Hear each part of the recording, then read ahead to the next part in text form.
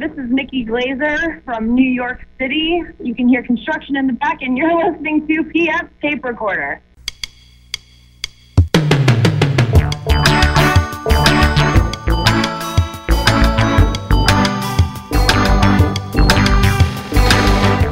Hello there, I'm PF, this is my tape recorder. Coming up, comedian Cy Amundsen on dreams of becoming a country and western music star. See, my dad is incredibly musically talented, and my brother Greg is a country musician, actually, and he has an outrageous voice. He's fantastic, but I got nothing. We'll hear more from Cy in just a few minutes. Fangirl and I had a chance to meet Lights at her show here in Cincinnati this past week. We'll have a little review of that. But first, as always, fake news.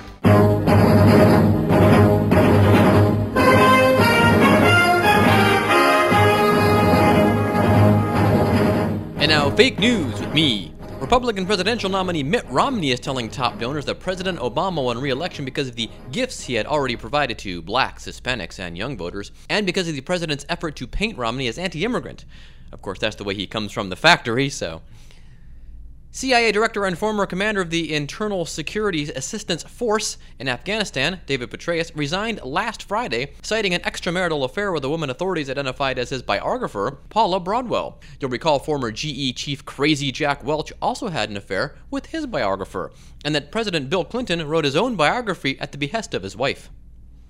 It's settled. Pot, at least certain amounts of it, will soon be legal under state laws in Washington and Colorado. Now officials in both states are trying to figure out how to keep stoned drivers off the road. Colorado's measure doesn't make any changes to the state's driving under the influence laws, leaving lawmakers and police to worry about its effects on road safety. We're going to have more impaired drivers, warned John Jackson, police chief in the Denver suburb of Greenwood Village. They plan to set up checkpoints in the parking lots of 7-Elevens and Circle K convenience stores. China's Magnificent Seven, the fifth and latest generation of Communist Party leaders to helm the world's most populous nation, strode into the limelight Thursday morning to end a week of public ceremony in Beijing and many months of backroom bargaining. Karl Rove urges caution in accepting the team as China's new leaders. BP will plead guilty to dozens of felony charges stemming from the 2010 Deepwater Horizon oil spill in the Gulf of Mexico and agreed to pay $4.5 billion in government penalties, the oil company said Thursday.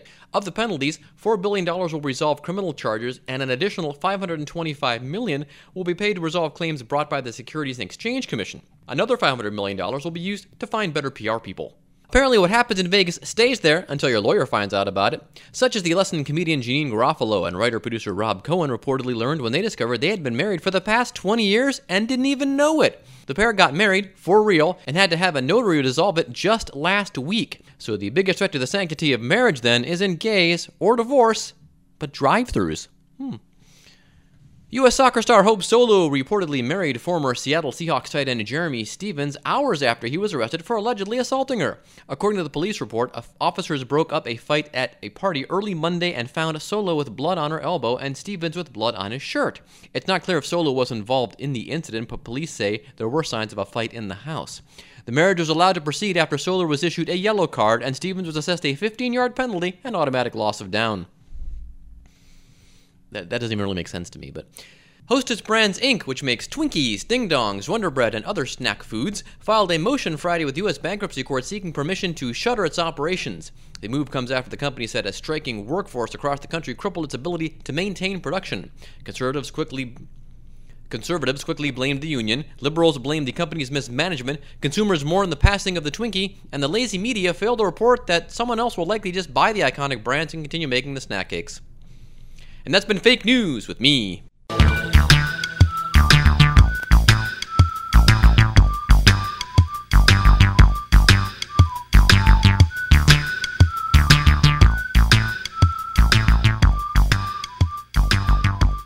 Okay, so I'm here with Fangirl. Say hi, Fangirl.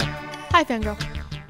Yeah, very nice. We Oh, had a chance to see a friend of the podcast, Lights, this week, and Fangirl starting a new blog, which we'll have the link to probably next week. You're gonna have it up this week, right? Yeah, definitely. Okay, we'll have a link to that on the Facebook page, and we'll also tweet it out. But Fangirl got to ask Lights 3 questions because we weren't sure if we were going to have Lights to ourselves, which it turns out we did. It wasn't a fan meet and greet. We just chatted with Lights for a few minutes. But Hannah got to ask her 3 questions, and we'll play those in a second. What was your impressions of meeting Lights? Lights was pretty much like looking at myself. She was so bouncy and so blah at everything and just so excited. Something happened. She's like, oh, that's great. Oh, I love that. That's pretty much Lights' attitude. And good show? It was a very good show. She's really good live. I mean, a lot of people are like, oh, she's all electronic and stuff, so she wouldn't be good live. But she's, like, perfect live. And all the songs that are sung kind of wispily on the album, she sang like she's really hitting the high notes on them. Wispily. Yeah. Well, they're sung a little softer. But so if you have a chance to see Lights live, go see her live. And we're gonna play a few minutes of we're gonna play the whole interview with Lights. It's just I apologize for the quality. It's on my handheld digital recorder. But if you listen closely at the beginning, Lights apparently enjoyed being on the podcast, which I can't believe. So here's the interview with Lights, and then we'll move on to our interview with Cy Amundsen. You gotta be organized if you're gonna be in trouble. What? You gotta be organized if you're gonna be in trouble. I made it in the car. He's one to learn from, man. Most casual interview right here. Yay! Love it. Are you ready? Yeah. I don't know how to use that. I'll just Okay, so question 1. What's the song that you wrote that you think is the most meaningful to you? That's a good question. Although the ones that do make it to the record are the ones that are the most meaningful, because you write so many and then you kind of pare it down to the ones that really deserve to be on the record. That being said, on the most recent record, Cactus in the Valley was a very earnest, heartfelt one. It came when I really needed it, so. Okay. Question 2. What's the guilty pleasure band or singer that you like to listen to? Tattoo and Linkin Park. Linkin Park. I feel like everyone wants your Linkin Park. Yeah. Like, The Russian Girls tattoo? Yeah. Oh, they're so great. Ever heard them? I feel like I did at one point because I think know. I got Russian them mixed up schoolgirls. with a different. Yeah. Yeah, you know. I feel like I looked them up and then got them something else. I don't know. It was. What's the coolest or funniest or best thing that's happened so far on this tour? What was scariest was being bitten by like a poisonous spider in San Diego on my shoulder, and my whole arm was in pain for a day. And I thought I was going to die. We had to call poison control. I had big welts on my shoulder for about 3 days. It was crazy. Yeah. Okay, I didn't know how much time I'd have, so that's all the ones that I have. Oh, crazy. Down. Very concise and fast. So you're starting a blog? Yes, I am. Awesome. I'm excited about That's a it. great name for it, too. Well, the name is... And there's Lights talking to Fangirl. Look for Fangirl's new blog coming soon. Of course, we will have links to that as soon as they become available. And boy, 2 of the happiest people I've ever met in my life talking to each other there. That was very nice. All right, well, we're going to be moving on now to our interview with Cy Amundsen.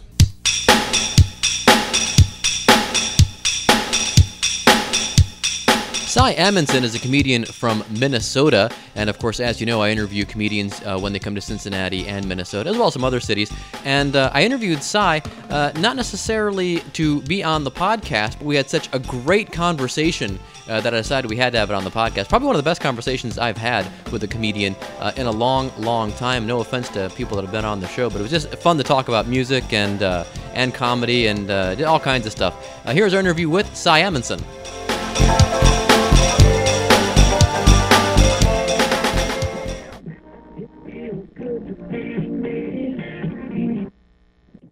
Hello? Hello, Cy. Yes. P.F. Wilson from Cincinnati City Beat. Hey, how you doing? Sorry about my ringback tone. It's on there strictly to upset certain comedian friends of mine. I was digging the jams, man. I actually do like country music, but that one's on there specifically to affect a few of my music snob comic friends. See, as they say in Blues Brothers, we like both kinds, country and western. Yeah, that's a good part of the country for stuff like that, for sure. Well, with me, I just like Dwight Yoakam, and then I'm pretty much done with everybody. But, You are a big Dwight Yoakam fan? I like Dwight Yoakam a lot. Love Dwight Yoakam. I don't like a lot of new country. Oh, and by the way, this is okay that you're doing this for the podcast, right? Because some people have been confused in the past couple of weeks.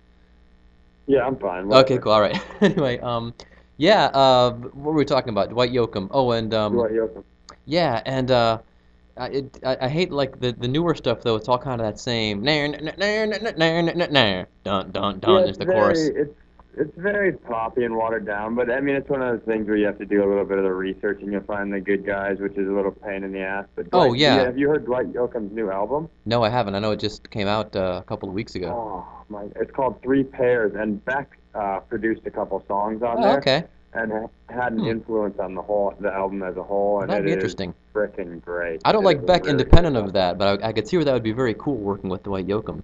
I guess it's like rock music, though. The rock music I listen to and my wife and my daughters listen to, it's out of the mainstream, so it's probably the same with country. If you go off the beaten path, you probably find some cool stuff that's more like, to the tradition of the old guys, like George Jones and Buck Owens and all those guys I can listen to, certainly. But yeah, it's Yeah, just and this. I think people recognize that country, like a lot, certain other forms of music was there at the heart of the music movement in this country, Yeah.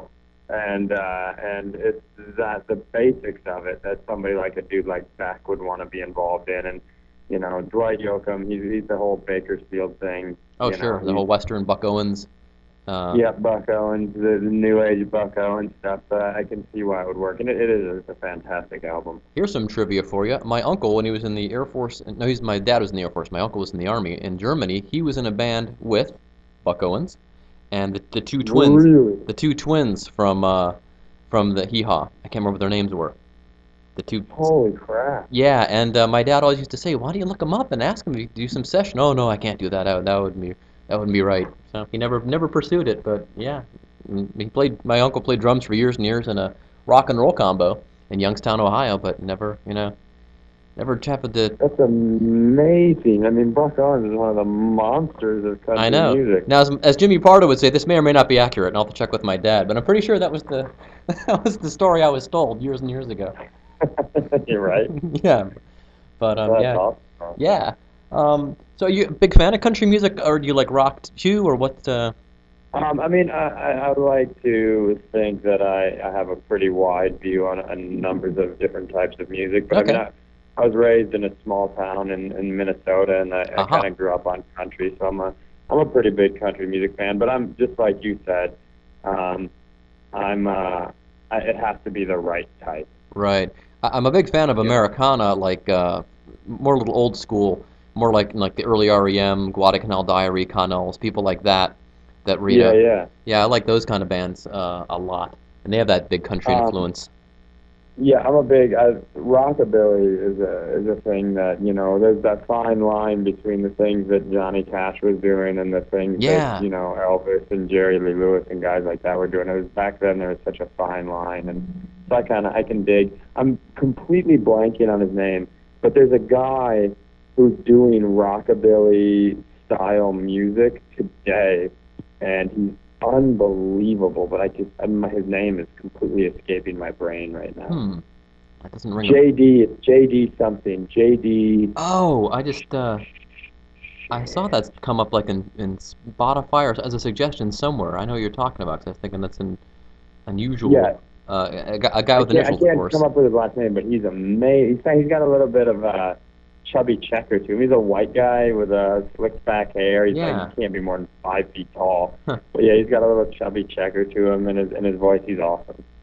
Yeah, and now have you seen? I don't know if they released it as a CD or a DVD or what, but that famous session where Carl Perkins, Elvis, Johnny Cash. Own it. The $1 Million Quartet. The $1 Million Quartet. Yeah. How cool is that? It's amazing. I've actually listened to the whole thing through and through, and it's really weird because there's so much talking, and it's fascinating. Have you ever seen Walk Hard, the Dewey Cox movie? No.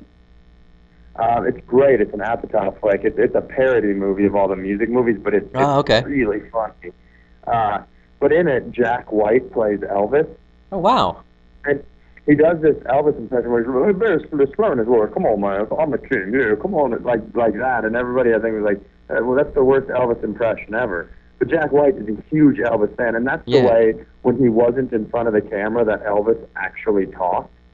So on the $1 Million Quartet recording, you can hear Elvis talking like that, and it's amazing. And he also, you can hear all the yes men around him, because he was telling a story about a band in Vegas, and it's not Jackie Wilson, but it's another dude of that era who was playing in Vegas, became like a big star, and they were covering one of Elvis's songs, and Elvis was doing an impression of him going, "Oh, that boy," he'd be like, "Well, you know I can be found," and everybody laughed.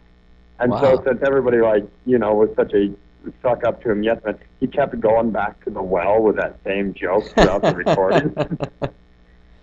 Oh, cool. It's fascinating to listen to those guys talk. Actually, somewhere I have the picture of all of them framed, huddled around a piano. Yeah, that's I think it's on the Wikipedia page for the $1 Million Sessions too.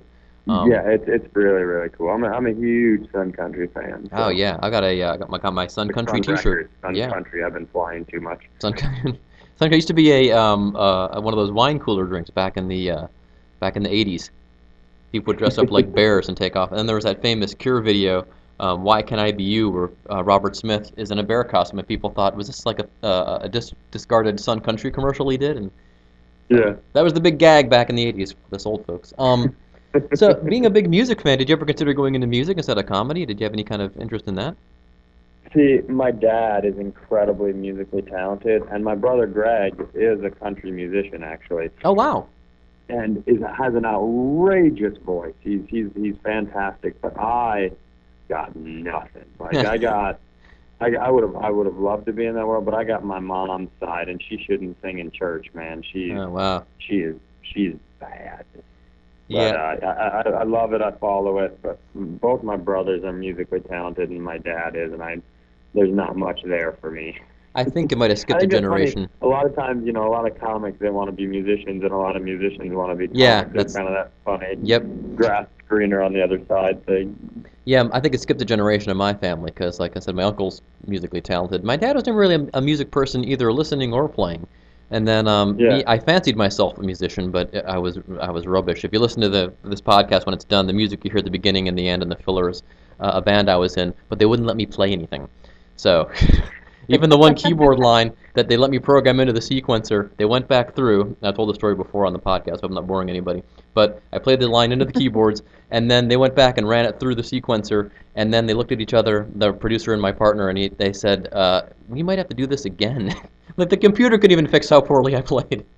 So I had these bouts of singing in the band, and that was it. I mean, I could write. I was very happy with the songs I wrote, and still am. But I'm a rubbish musician. I can't even keep time. And now my daughters both seem to be very talented musicians. So hopefully, it has a generation, and it'll move on. So. Yeah, that's awesome. Yeah, I think that's the funny thing. I think if you can write creatively, it's just about learning format. Yeah.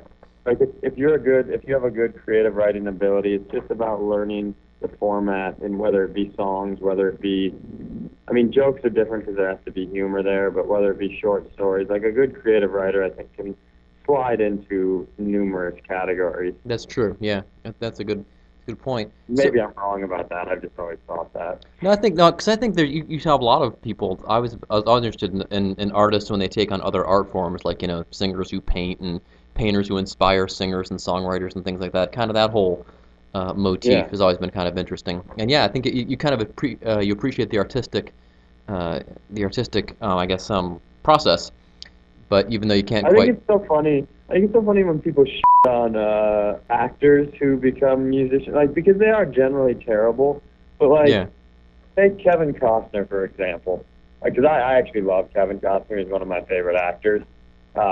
But so he's got his band, whatever they are, the Mountain Men, or who knows what the hell they're called. But I've seen a thing on them and watched them play and listen, and they're not anything great. Yeah. But still, you have to step back and be like, well, for just music, he's pretty good at. Yeah. For being the most talented actor in the world and being decent at music is amazing. Right. It's an amazing thing. It's like when Jordan played baseball. It's like, he was, of course, an astonishing basketball player. Not a bad baseball player. He could still do it. He could, Yeah. He just doesn't live up to the other side of things. Right, exactly, yeah. It's funny, a musician coming into the acting world never gets so. Yeah. It just means acting easier, right? I don't know, yeah. Well, it's weird how some people gravitate toward that acting thing. A lot of people like the boredom, and other people that would just drive me crazy. And a lot of comics I talk to that act, you get a whole, all the way up and down the spectrum. Some of them are really into the fact they can write and do stuff and just sit in the trailer all day, and then others are just like, I got to be doing something.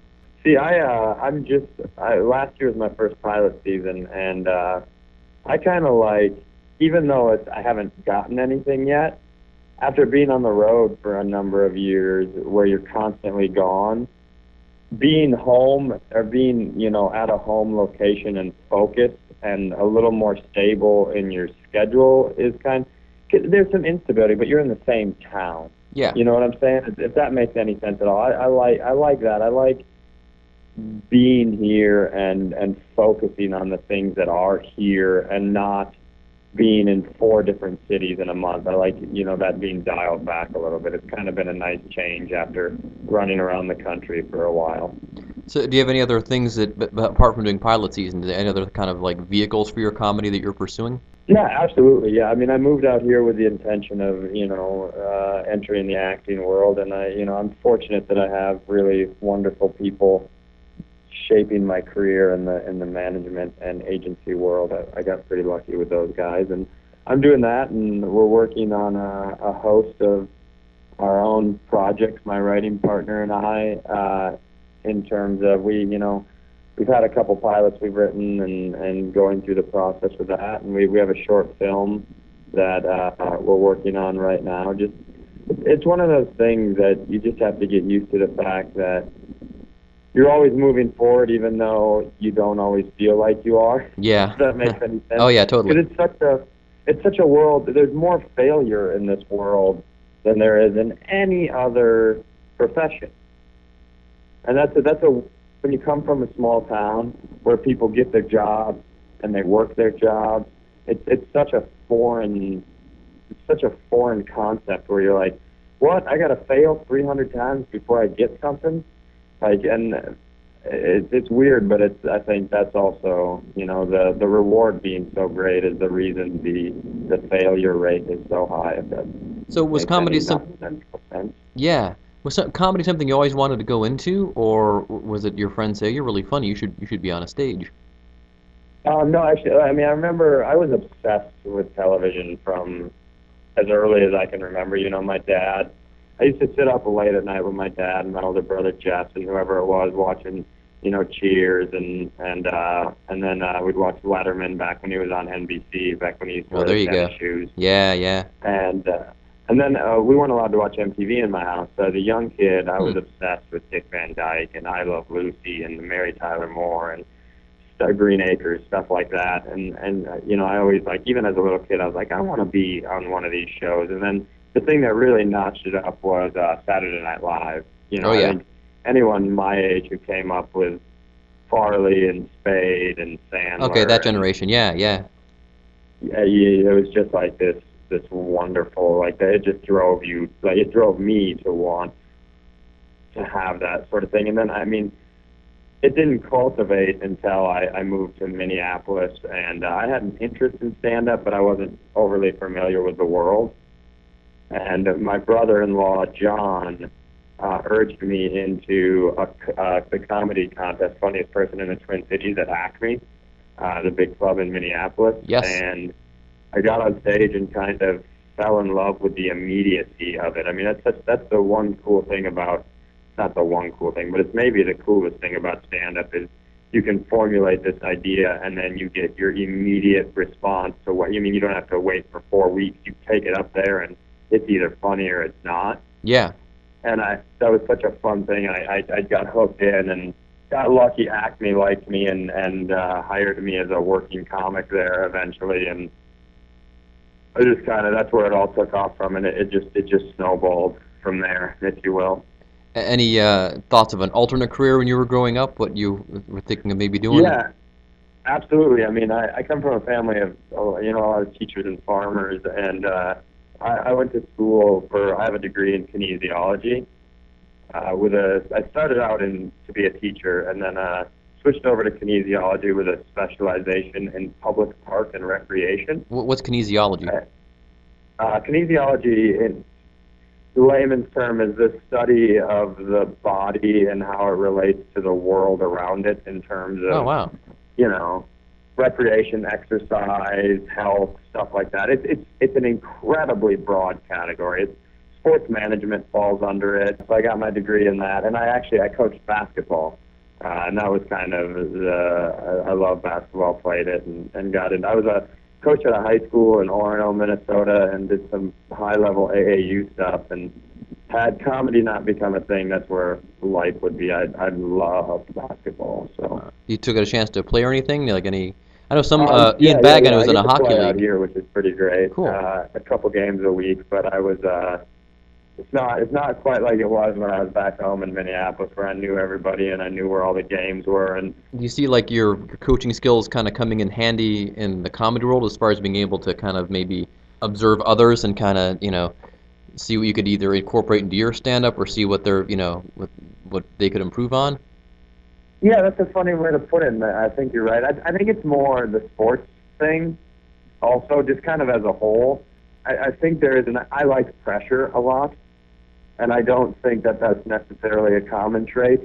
So if I have a big showcase, or I'll get nerves, but I kind of enjoy them. I like that this is a really important show. You need to do well so something good happens, or this audition is an important one. We need you to have a good, I enjoy that environment, and I think that's a product of sports. More so, I think I had this coach, Mike Blansky, said one of the most poignant things about coaching. He kind of encouraged me to have my own opinion, because you come in out of halftime and all the coaches get together and discuss what's going on and how to fix it, Right. And his big thing was he encouraged people to, for lack of a better term, if they were true about it, to disagree with him, because, it gives a different perspective. And he always said, if you don't disagree with what another coach is doing, you're not a good coach.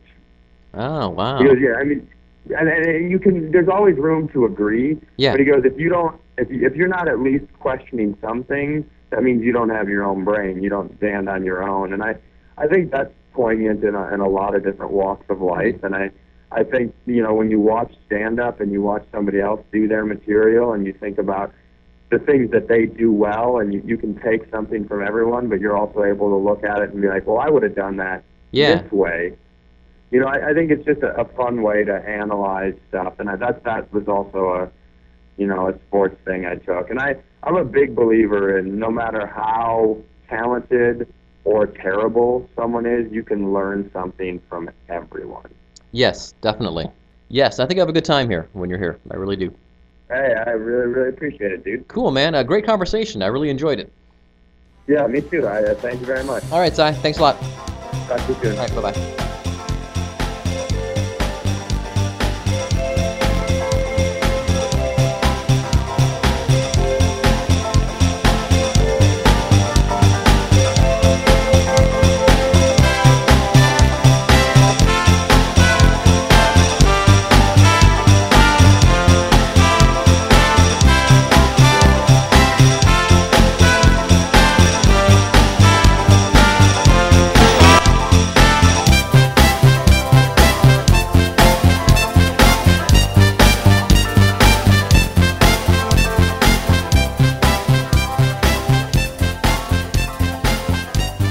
Thanks again to Cy Amundson for being on the show. You can find all things Cy at cycomedy.com, and of course Cy is C-Y. We'll have links on the Podbean page, as always. Okay, and I did a little fact check on the story I was telling Cy about my uncle in Germany. It turns out my uncle was not in a band with Buck Owens, but close. What happened is Buck Owens came over to Germany with a lot of the Hee Haw stars. They played on the base where my uncle was stationed, and my uncle's band opened up for Buck Owens' band, and then, and here's the cool part, Buck Owens' drummer took ill, and my uncle had to fill in on that bass and on a couple of other basses around Germany that the Buck Owens band went to, okay? Meanwhile, you can catch Cy in Minneapolis at the Acme one night only. It's just a one-off thing, just because he's, in his hometown, presumably, I guess, for the Thanksgiving holiday. That is Tuesday, November 20th at 8 o'clock. And again, we'll have links on the Podbean page, pfradio.podbean.com. Let me see. Like us on Facebook. Follow me on Twitter at PF66.